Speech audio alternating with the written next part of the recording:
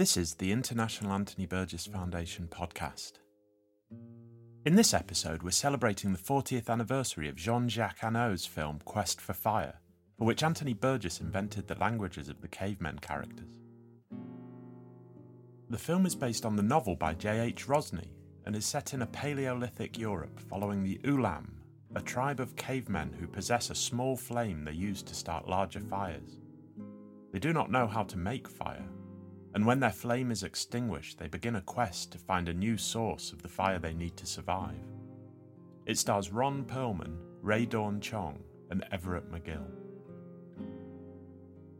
To celebrate the anniversary of Quest for Fire's release, the Burgess Foundation's Will Carr talks to Peter Elliott, who played Mika, one of the Ulam tribe. He was also the movement coach for the film. Quest for Fire was Peter's first film, and over the course of more than 50 credits, he has become the film industry's leading expert in movement direction and choreography, especially of animal and non-human characters. He specialises in primate behaviour, and this work can be seen in films such as Greystoke, The Legend of Tarzan, Gorillas in the Mist, and The Island of Dr. Moreau. His choreography often works hand in hand with visual effects, and he has collaborated with the Jim Henson Creature Shop and SFX master Rick Baker. He is currently in pre-production on the fantasy film The Legend of Ochi, which tells the story of a young girl who learns how to communicate with animals.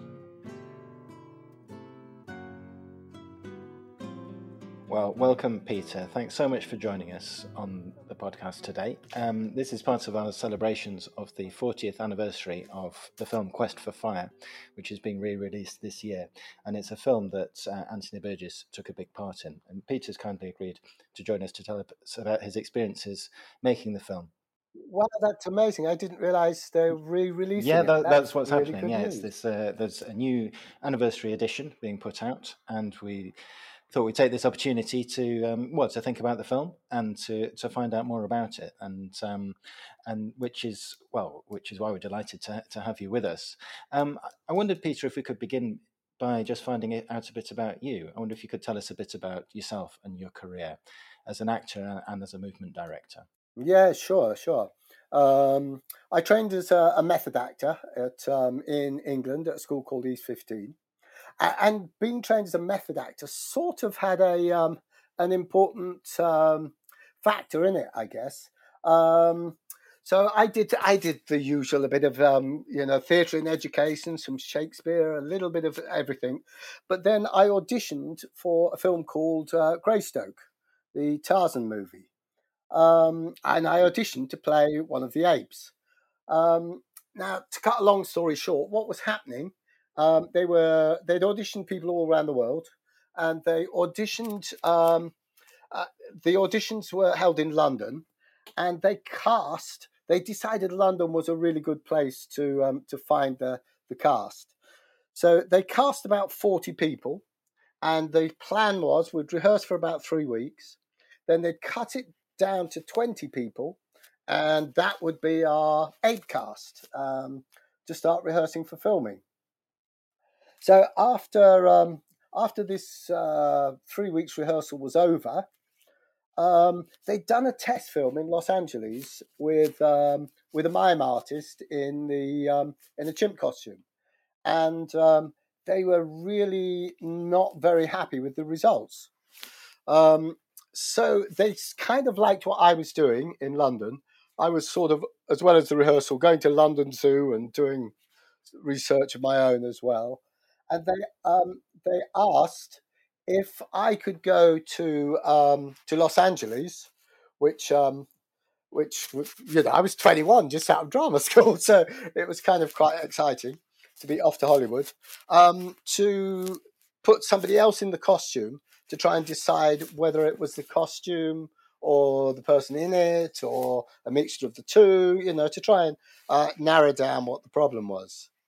So I went over to Los Angeles, where I met a special effects costume designer called Carlo Rambaldi, and he worked on refitting the costume and doing lots of work on it, etc. And I was meant to be there for about 1 or 2 weeks, But we did a new test film, which they were really, really happy with. And I ended up being in Hollywood on and off for nearly 2 years. So just working on this project, Yeah. Okay. What happened is they asked if I would be in charge. Basically, they put the film on hold, and they asked if I would be in charge of the R&D. Well, of course, being an actor, I said yes, I can do all the R&D. I absolutely had no idea what R&D actually was. Well, it sounds like you had done a little bit though, going to London Zoo and looking at the apes and chimps and so on. How did that work? Were you observing their behaviours and copying them? What was your process? Yes, I was, and also there was a mime. There was somebody called Desmond Jones who also worked on Quest for Fire, and so we were doing some of that in rehearsals. I was just sort of adding a bit to my to what I was learning by going to you. You cannot beat looking at the real animal. It's just. But so I was doing R&D. I just didn't know it was called R&D. I guess. So I literally had to phone people up in London. And because of course this was before mobiles and internet and everything, and found out what R&D was. So so from then on, it's funny. I had my own office at Burbank Studios, and set off on this project of doing research and development for Greystoke. I guess not knowing how it was usually done was actually the best thing that could have happened. Because what they usually used to do, we're talking further back than, I think this would be about 1979, 78, 79. And what usually happened then, when they had anything, monsters, creatures, animals to choreograph, they just left it usually to the stunt coordinator or bring in a dance choreographer. And, sort of wondered why it didn't really come up to scratch. But not knowing that and being a method actor, I just sort of thought, well, I've got to become a chimp. I see. So you're in Hollywood and establishing yourself as a chimp for this film. Chimp of Hollywood. But Quest for Fire came along. What happened then? Well, because Greystoke got put on hold. So I actually went to the Oklahoma Primate Center and studied the chimp Washoe. And I studied all their movement, their sounds, their behavior. I almost tried to socially integrate into a group, but that was kind of foolish, never really worked. But so as soon as it was put on hold, I came back to London, and within a matter of a week or two, these auditions came up for Quest for Fire, which was just so lucky. The timing was just so lucky for me. I'd literally just been trying to become a chimp for the last 2 years. So I walked into the auditions, and we were being given certain instructions on try and walk like this and do this.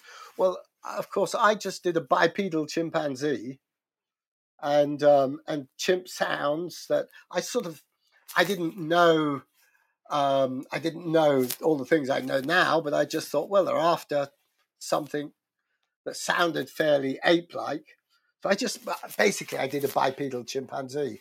And Jean-Jacques, who was at the audition, just instantly said, that's what I want. I see. So Jean-Jacques Hano had quite a clear vision for his Stone Age people, because they're not chimps in the film, of course, are they? No, primitive man. But your interpretation of a bipedal chimpanzee fitted quite directly with what he had in mind. Yeah. Well, when I say bipedal chimpanzee, I knew it had to be human. So I pushed it. I just used traces of a chimp to give me that slight swagger, and I just used the sort of breath rhythm and its body shape, and so it was still pretty human. But Jean-Jacques, whether he knew that that's what he wanted or just knew it's what he wanted when he saw it, I'll never know, I guess. But as soon as he saw it, he he's thought, yeah, that's what I want. And what did you think about the idea of Quest for Fire, the concept of Quest for Fire? Because it's quite an unusual premise. That following the travails of these primitive people. What did you make of it as a prospect for a film? I was really excited by it, actually, because I'd always been quite interested in not in mime as such, but in non-verbal storytelling, body language, and etc. And of course, I'd learned by mixing with the chimps that it's all communication is about body language. They don't have theories about body language; they just have body language. So I was really excited by the whole idea of this non-verbal storytelling and the whole concept of the movie. I thought it sounded absolutely fantastic. So this business about storytelling in the film becomes one of its most distinctive features, really, because in Quest for Fire there's a unique Stone Age language, I suppose I can call it that, which is a combination really of words or sense sounds and gesture and movement. I wondered if you could just tell us a little bit about that, because this is where our particular interest in this comes in, where Anthony Burgess worked on the linguistic elements and Desmond Morris worked to an extent on the movement elements. I wondered what your memories were of this process. Sure. Anthony Burgess' language was just fascinating, and I'm particularly bad at languages, and so the little learning that we did with him, I found really exciting because he was so enthusiastic about it, and so I sort of threw myself into learning the language, as did Jean-Jacques and everybody. That was, he was a fantastic teacher, actually, Anthony. He really was. It's quite funny. Jean-Jacques always said he understood every word of the language. I'm not so sure about that. I think he did, but the cast were quite mischievous on the film. We did often throw in our own bits of dialogue that. Right, they weren't necessarily, Yeah. the pure Burgess language, right? Yeah. Right. Well, no, they were pure Burgess language, but they weren't quite what was in the script. I tried to think of one. Oh, I can think of one, but we'd have to be careful how we phrase it. The phrase that was used several times, I don't know if it ever ended up in the movie, but was Meg for Lockhart. Which Meg meant big. Falak was referred to copulation. Okay. and alt referred to up. So I think you can work out what we were actually saying. Meg for knockout was usually when something had gone terribly wrong. I see. Okay. So sorry, go on, please. I'm not sure if that's broadcastable. No, it absolutely is, because one of the anecdotes, well, it is in itself, but one of the anecdotes that Jean-Jacques Annaud has about the film is that the cast and crew learnt the language and spoke it on set, and it was this sort of functioning language. And we did. And so, it's fascinating to hear that actually happened, and indeed that you're able to, to express yourselves in, I'm amazed. I still remember that. Right? Meg for knockout. I don't know where it's stored up there somewhere. But you're the way you came to it was from the movement of the people and the chimps, I suppose. So, could you tell us a bit about that and how it's interacted with the special language? Sure. Well, it was quite interesting because Desmond Morris, of course, he was very much putting forward the more gesticular, the gestures and certain types of behaviour. Now, I found that what I could bring to that, obviously movement-wise, was a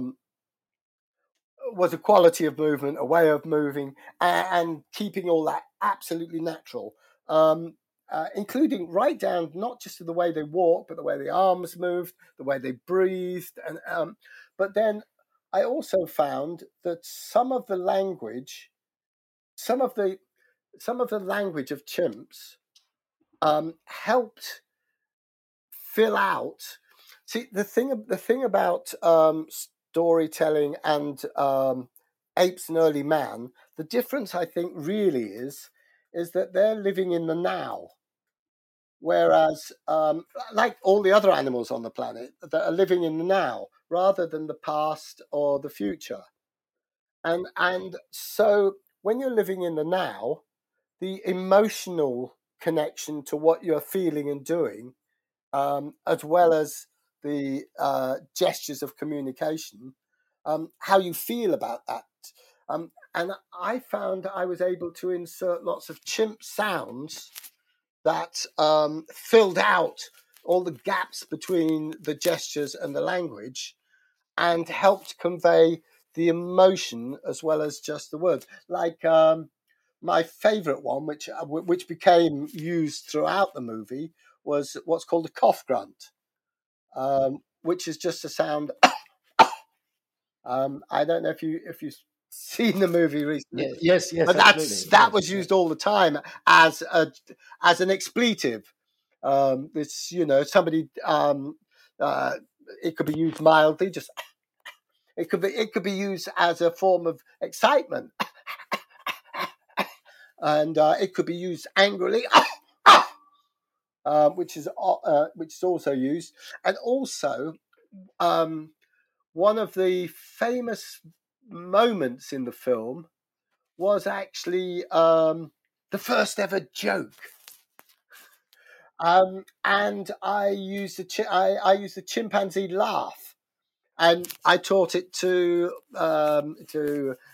Everett and Ron and Namir, and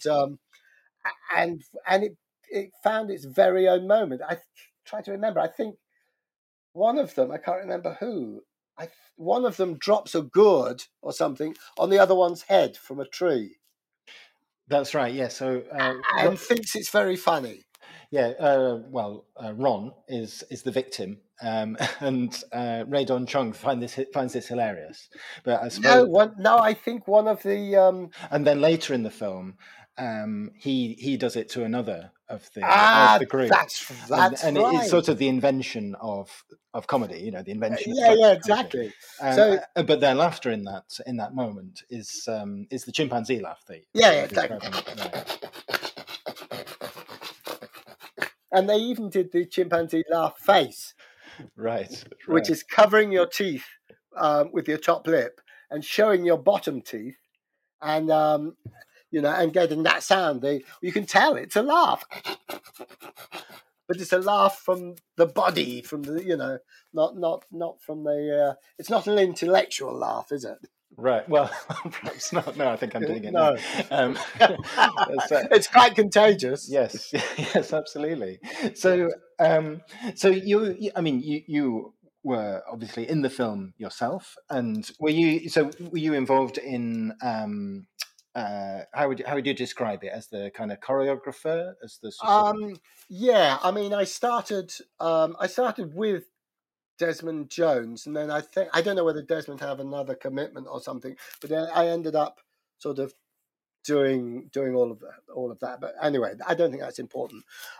So I initially was just going to be one of the cast, and Jean-Jacques liked what I was doing very much, and so he was trying to write the character of Mikra into the film, but I ended up teaching the body movement and sounds and teaching being the movement coach basically, and choreographing so many of the cast. We had a lot of cast, even the Kazams. We had I think we had 14 300-pound wrestlers who all had to be taught.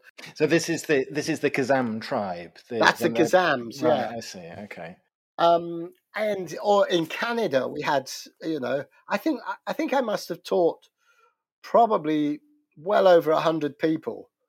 And so rather than the character developing through the movie, what tended to happen, because I was so busy choreographing, every time Jean-Jacques got to a bit of that he thought, oh, I really need something here, he got me to, I was all over the place. Can you do this bit over there? Can you do? So I sort of became a go-to character rather than having a through line through the movie, which is what he originally wanted. But it wouldn't have been possible. There was too many people to teach on the movement side of things.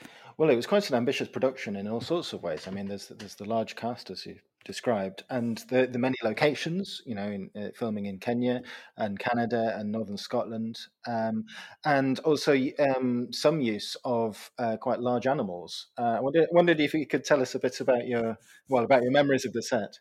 I can certainly tell. Have you ever heard of the mammoth story? I think you should tell it to us. Okay. The mammoth story was Jean-Jacques was quite mischievous. He was fantastic to work with. I loved working with Jean-Jacques, but he was quite mischievous in his methods sometimes. And in fact, I don't know if this was a Jean-Jacques thing, but the situation was we had 12 or 14 wrestlers, all cast in England, 300-pound guys, all carrying clubs and cows' tails, which were meant to be weapons. And these were meant to be a cannibalistic tribe, so these were weapons. And I was also dressed as a Kazam, being much smaller in stature. I'm only 5'4" tall. I was meant to be the little one at the back. Now, we were told that this was going to be a controlled stampede, which sounded a little bit of an oxymoron at the time. I'd never heard of a controlled stampede, so we were stood as a group, about 12 or 14 of us, and in front of us, about 90 yards away, I would say, was a massive tent, a circus tent, with the side all open, and then there was, and then behind us, about 40 yards behind us, was about 14 elephants dressed as mammoths. Right. Complete with hairy costumes and mammoth tusks, etc. Now, elephants don't particularly like being dressed as mammoths, so they were already quite agitated. And alongside of this mammoth tent, there's barbed wire fence. Who was the first AD? Oh, David Bracknell. David Bracknell, the first AD, came up and explained to us the camera was just over to our left, the tent in front of us, barbed wire fence down the side of the tent. Explained to us that there was going to be a controlled stampede and that we needed to run towards the tent. When we get close to the tent, we clear to the right, and the elephants dressed as mammoths will go into the tent. It's just like that sounds straightforward. Yeah. Yeah, it sounded straightforward. So I brought up. I said, "Well, David, can we take down the barbed wire fence that runs all along down the side, down the side of the tent?" And he said, "No, sorry, we can't do that. We promised the farmers we won't touch any of the fences." And it was like, "Well, what happens if?" He said, "No, don't worry. What we've done is we've practiced so many times with these elephants of running them, and the place they like to go is because as soon as they're running, they'll just want to go in the tent. So you just run to the tent and clear to the right, the elephant's going to go in the tent." And David starts walking away and then said, "Oh, Peter, I nearly forgot. Jean-Jacques wants you're the little one at the back. So as the elephants or the mammoths run towards you, if you could trip over and then look backwards and see they're getting close and run like hell to try and catch up with the rest of the team." This is like, okay, yeah, I can do that. So I don't know if there is such a thing as a controlled stampede, which I found a little strange at the time. But if there is such a thing, I don't think you start it with a shotgun. So we're all ready to go and carrying our clubs and cows' tails. Then all of a sudden, bang! We said, oh, no, first of all, they said action. So we've set off and they've told us, you go on action. Don't worry, the elephants will have a separate queue. Right. So that's what we found out was the separate queue was bang. So we're running along. So I've looked behind me and thought, my God, I didn't realize they could run that fast. So I'm shouting forward, run faster, run faster. So I did my falling over bit as told, fell over, got up, and then suddenly realized, oh my God, these things are gaining on us rapidly. So I'm running like hell, running. The guys in front of me have looked behind and suddenly seen how that these things, nobody told us elephants can run about 30 miles an hour, even when they're dressed as mammoths. So we're running. So we decide this is going wrong. Clear to the right. We cleared it. They followed us. Go to the left. They followed us. Go to the right. Everywhere we want. They just followed us. This is like, oh my God. And by now, the guides, because I've done my falling over, all the wrestlers are quite a way in front of me. By now, I could hear them breathing beside me. And I'm running like hell. And they've all helped each other over the barbed wire fence, because, of course, it's a little bit like a wrestling ring. And they're all laughing, thinking this is hilarious.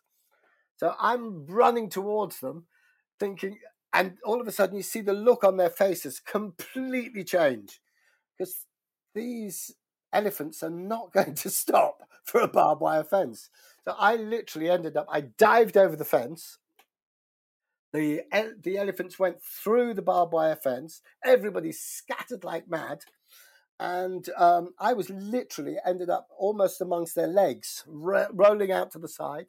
And then the elephants went through the makeup tent, through the wardrobe tent, and disappeared up into the Highlands of Scotland, dressed as mammoths. So, and of course, and the shot was completely useless because we'd been rehearsing all this, primeval running stuff.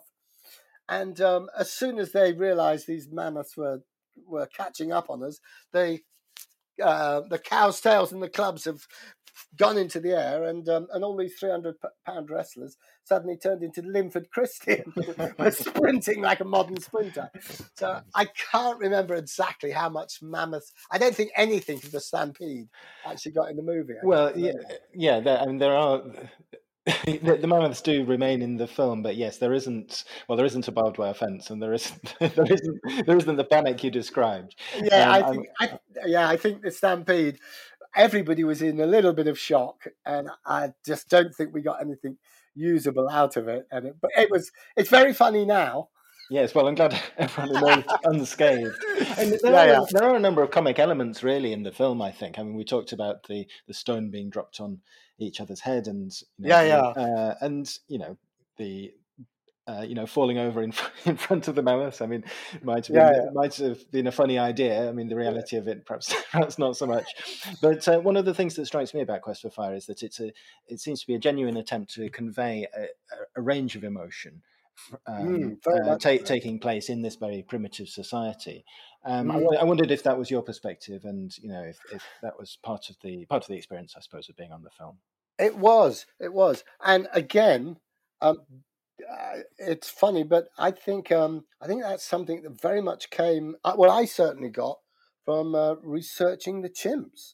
Chimps are pure, and I just think with Anthony's language and the whole, I think everybody did get this concept. I don't know how much we actually talked about it, but there was this concept of everything being very much in the now, which means you wear your emotions on your sleeve, and that also makes all the communication for the audience so much easier to understand, because with the context of what's happening and the emotion happening all at the same time and being so undisguised and so open, I think it helped people feel very emotional in the performances, and I think it drew the audience in to the emotional context of the film rather than it just being like a silent movie. I think it had a lot of emotion as well as language and story. And that might be one of the reasons why Quest for Fire, well, why it's being re-released while it's lasted this long. I mean, well, thinking about it now, what do you think of that project? You've gone on to have a very long and distinguished career in many, in many films, playing kind of similar roles and all that sort of thing. But I wondered if you where Quest for Fire sits in the context of films like that. Well, Quest. I have a few of my favourite movies. and Quest for Fire is definitely one of them. It was sort of my first ever movie, and I ended up doing a massive job on it, which I really loved. But I'd been in Hollywood for nearly 2 years, but I still hadn't actually done a movie. And Quest for Fire, I was just, for me, was just such an absolutely wonderful experience. And do you know what? One of the things I think Ron had the same experience. Much later, and Ron was in this, because Ron was in the same movie, The Island of Dr. Moreau, yes, with Marlon Brando. I was the movement director on that as well, and there were some problems on it, and the director was fired in the first couple of weeks, and somebody called John Frankenheimer was brought in, and Marlon Brando said he was going to step away from the movie, which would have been the kiss of death for it. And one of his questions was, who's choreographing, who's teaching all the creatures how to move and everything, because he had a fear it was just going to end up all looking ridiculous. And he was told that Ron had been in Quest for Fire, and that the movement coach from Quest for Fire was going to be doing the all the movement work on The Island of Dr. Moreau. And Marlon Brando said, "Wow, okay, I'm in. Quest for Fire was my very favourite movie," which is like, wow, that's great. Marlon Brando. It was I can't remember whether he said one of my favourite movies. I think he actually said it was his favourite movie. So that was like, wow. Well, how extraordinary and unexpected, and yes, So it clearly had this currency, I suppose. Among. But I enjoyed the whole experience as well. I mean, I was still quite new to the business, and I was sort of thrown in at the deep end. I was choreographing fights and working stunts, with the stunt guys, and I had so much to do on it. I think if I'd have known more, it would have been much harder. Right. I see. You know what I mean. You just you do it, and it felt a very exciting project. So after Quest for Fire, you went on. I mean, your Tarzan film happened ultimately. Greystoke happened. Greystoke, and later there's films such as The Island of Dr. Moreau, and Gorillas in the Mist. I think was. Yes. Was that after? I think that might have been after Greystoke. I can't remember. I have to look at my CV nowadays. So there's a. I suppose I'm just trying to put Quest for Fire in a kind of context of films, including including animals, including primitive humans, that sort of thing. I wondered if you felt, because it seems to me that it wasn't the first film that attempted to do that, but it seems to be one of the most authentic attempts to do that. And I wondered if you felt that was an accurate assessment. I definitely think it is. Yeah. If you ask an anthropologist, I think I'm. There's a lot of holes in the anthropology of it, but as an authentic, I mean, I think the actors did a fantastic job.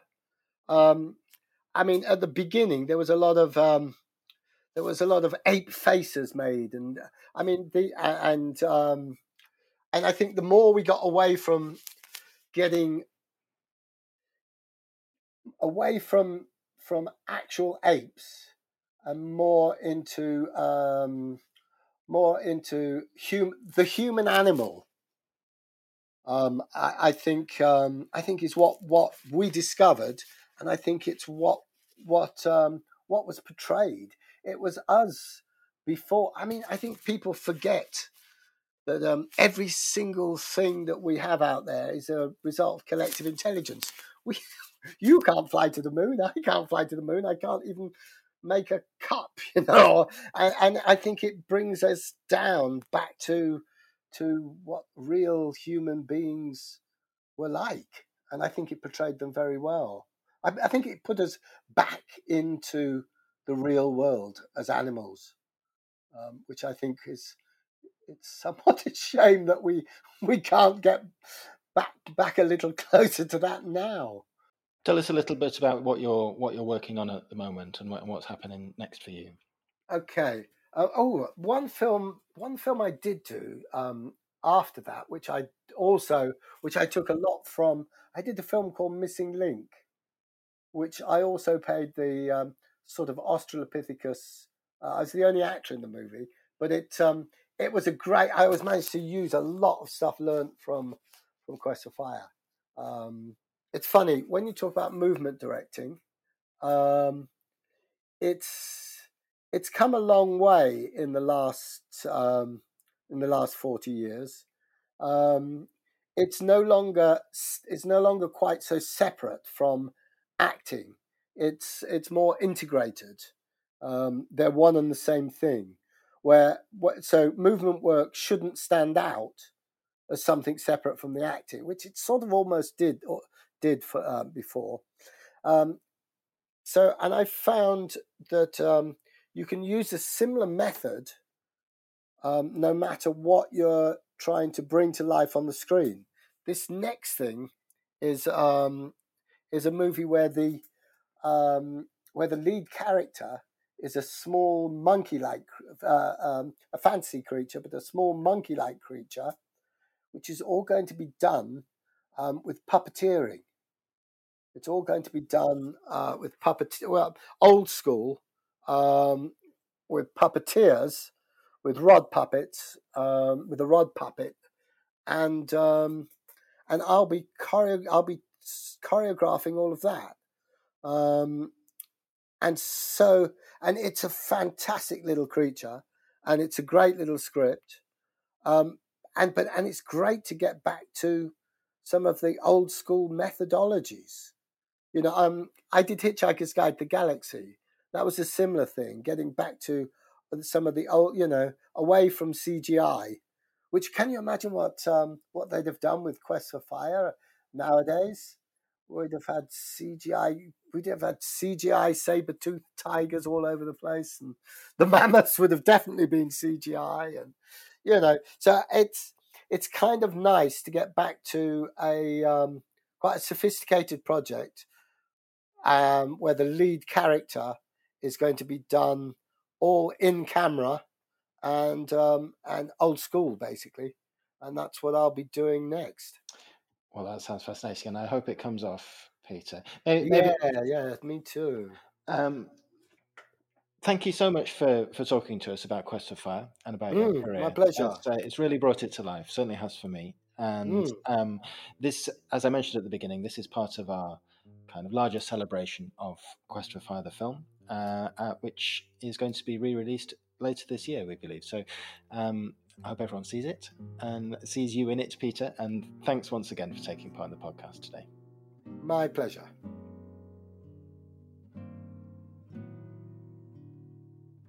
You have been listening to the International Anthony Burgess Foundation podcast. For more information about Anthony Burgess and to find out how you can support the work of the Burgess Foundation, visit www.anthonyburgess.org.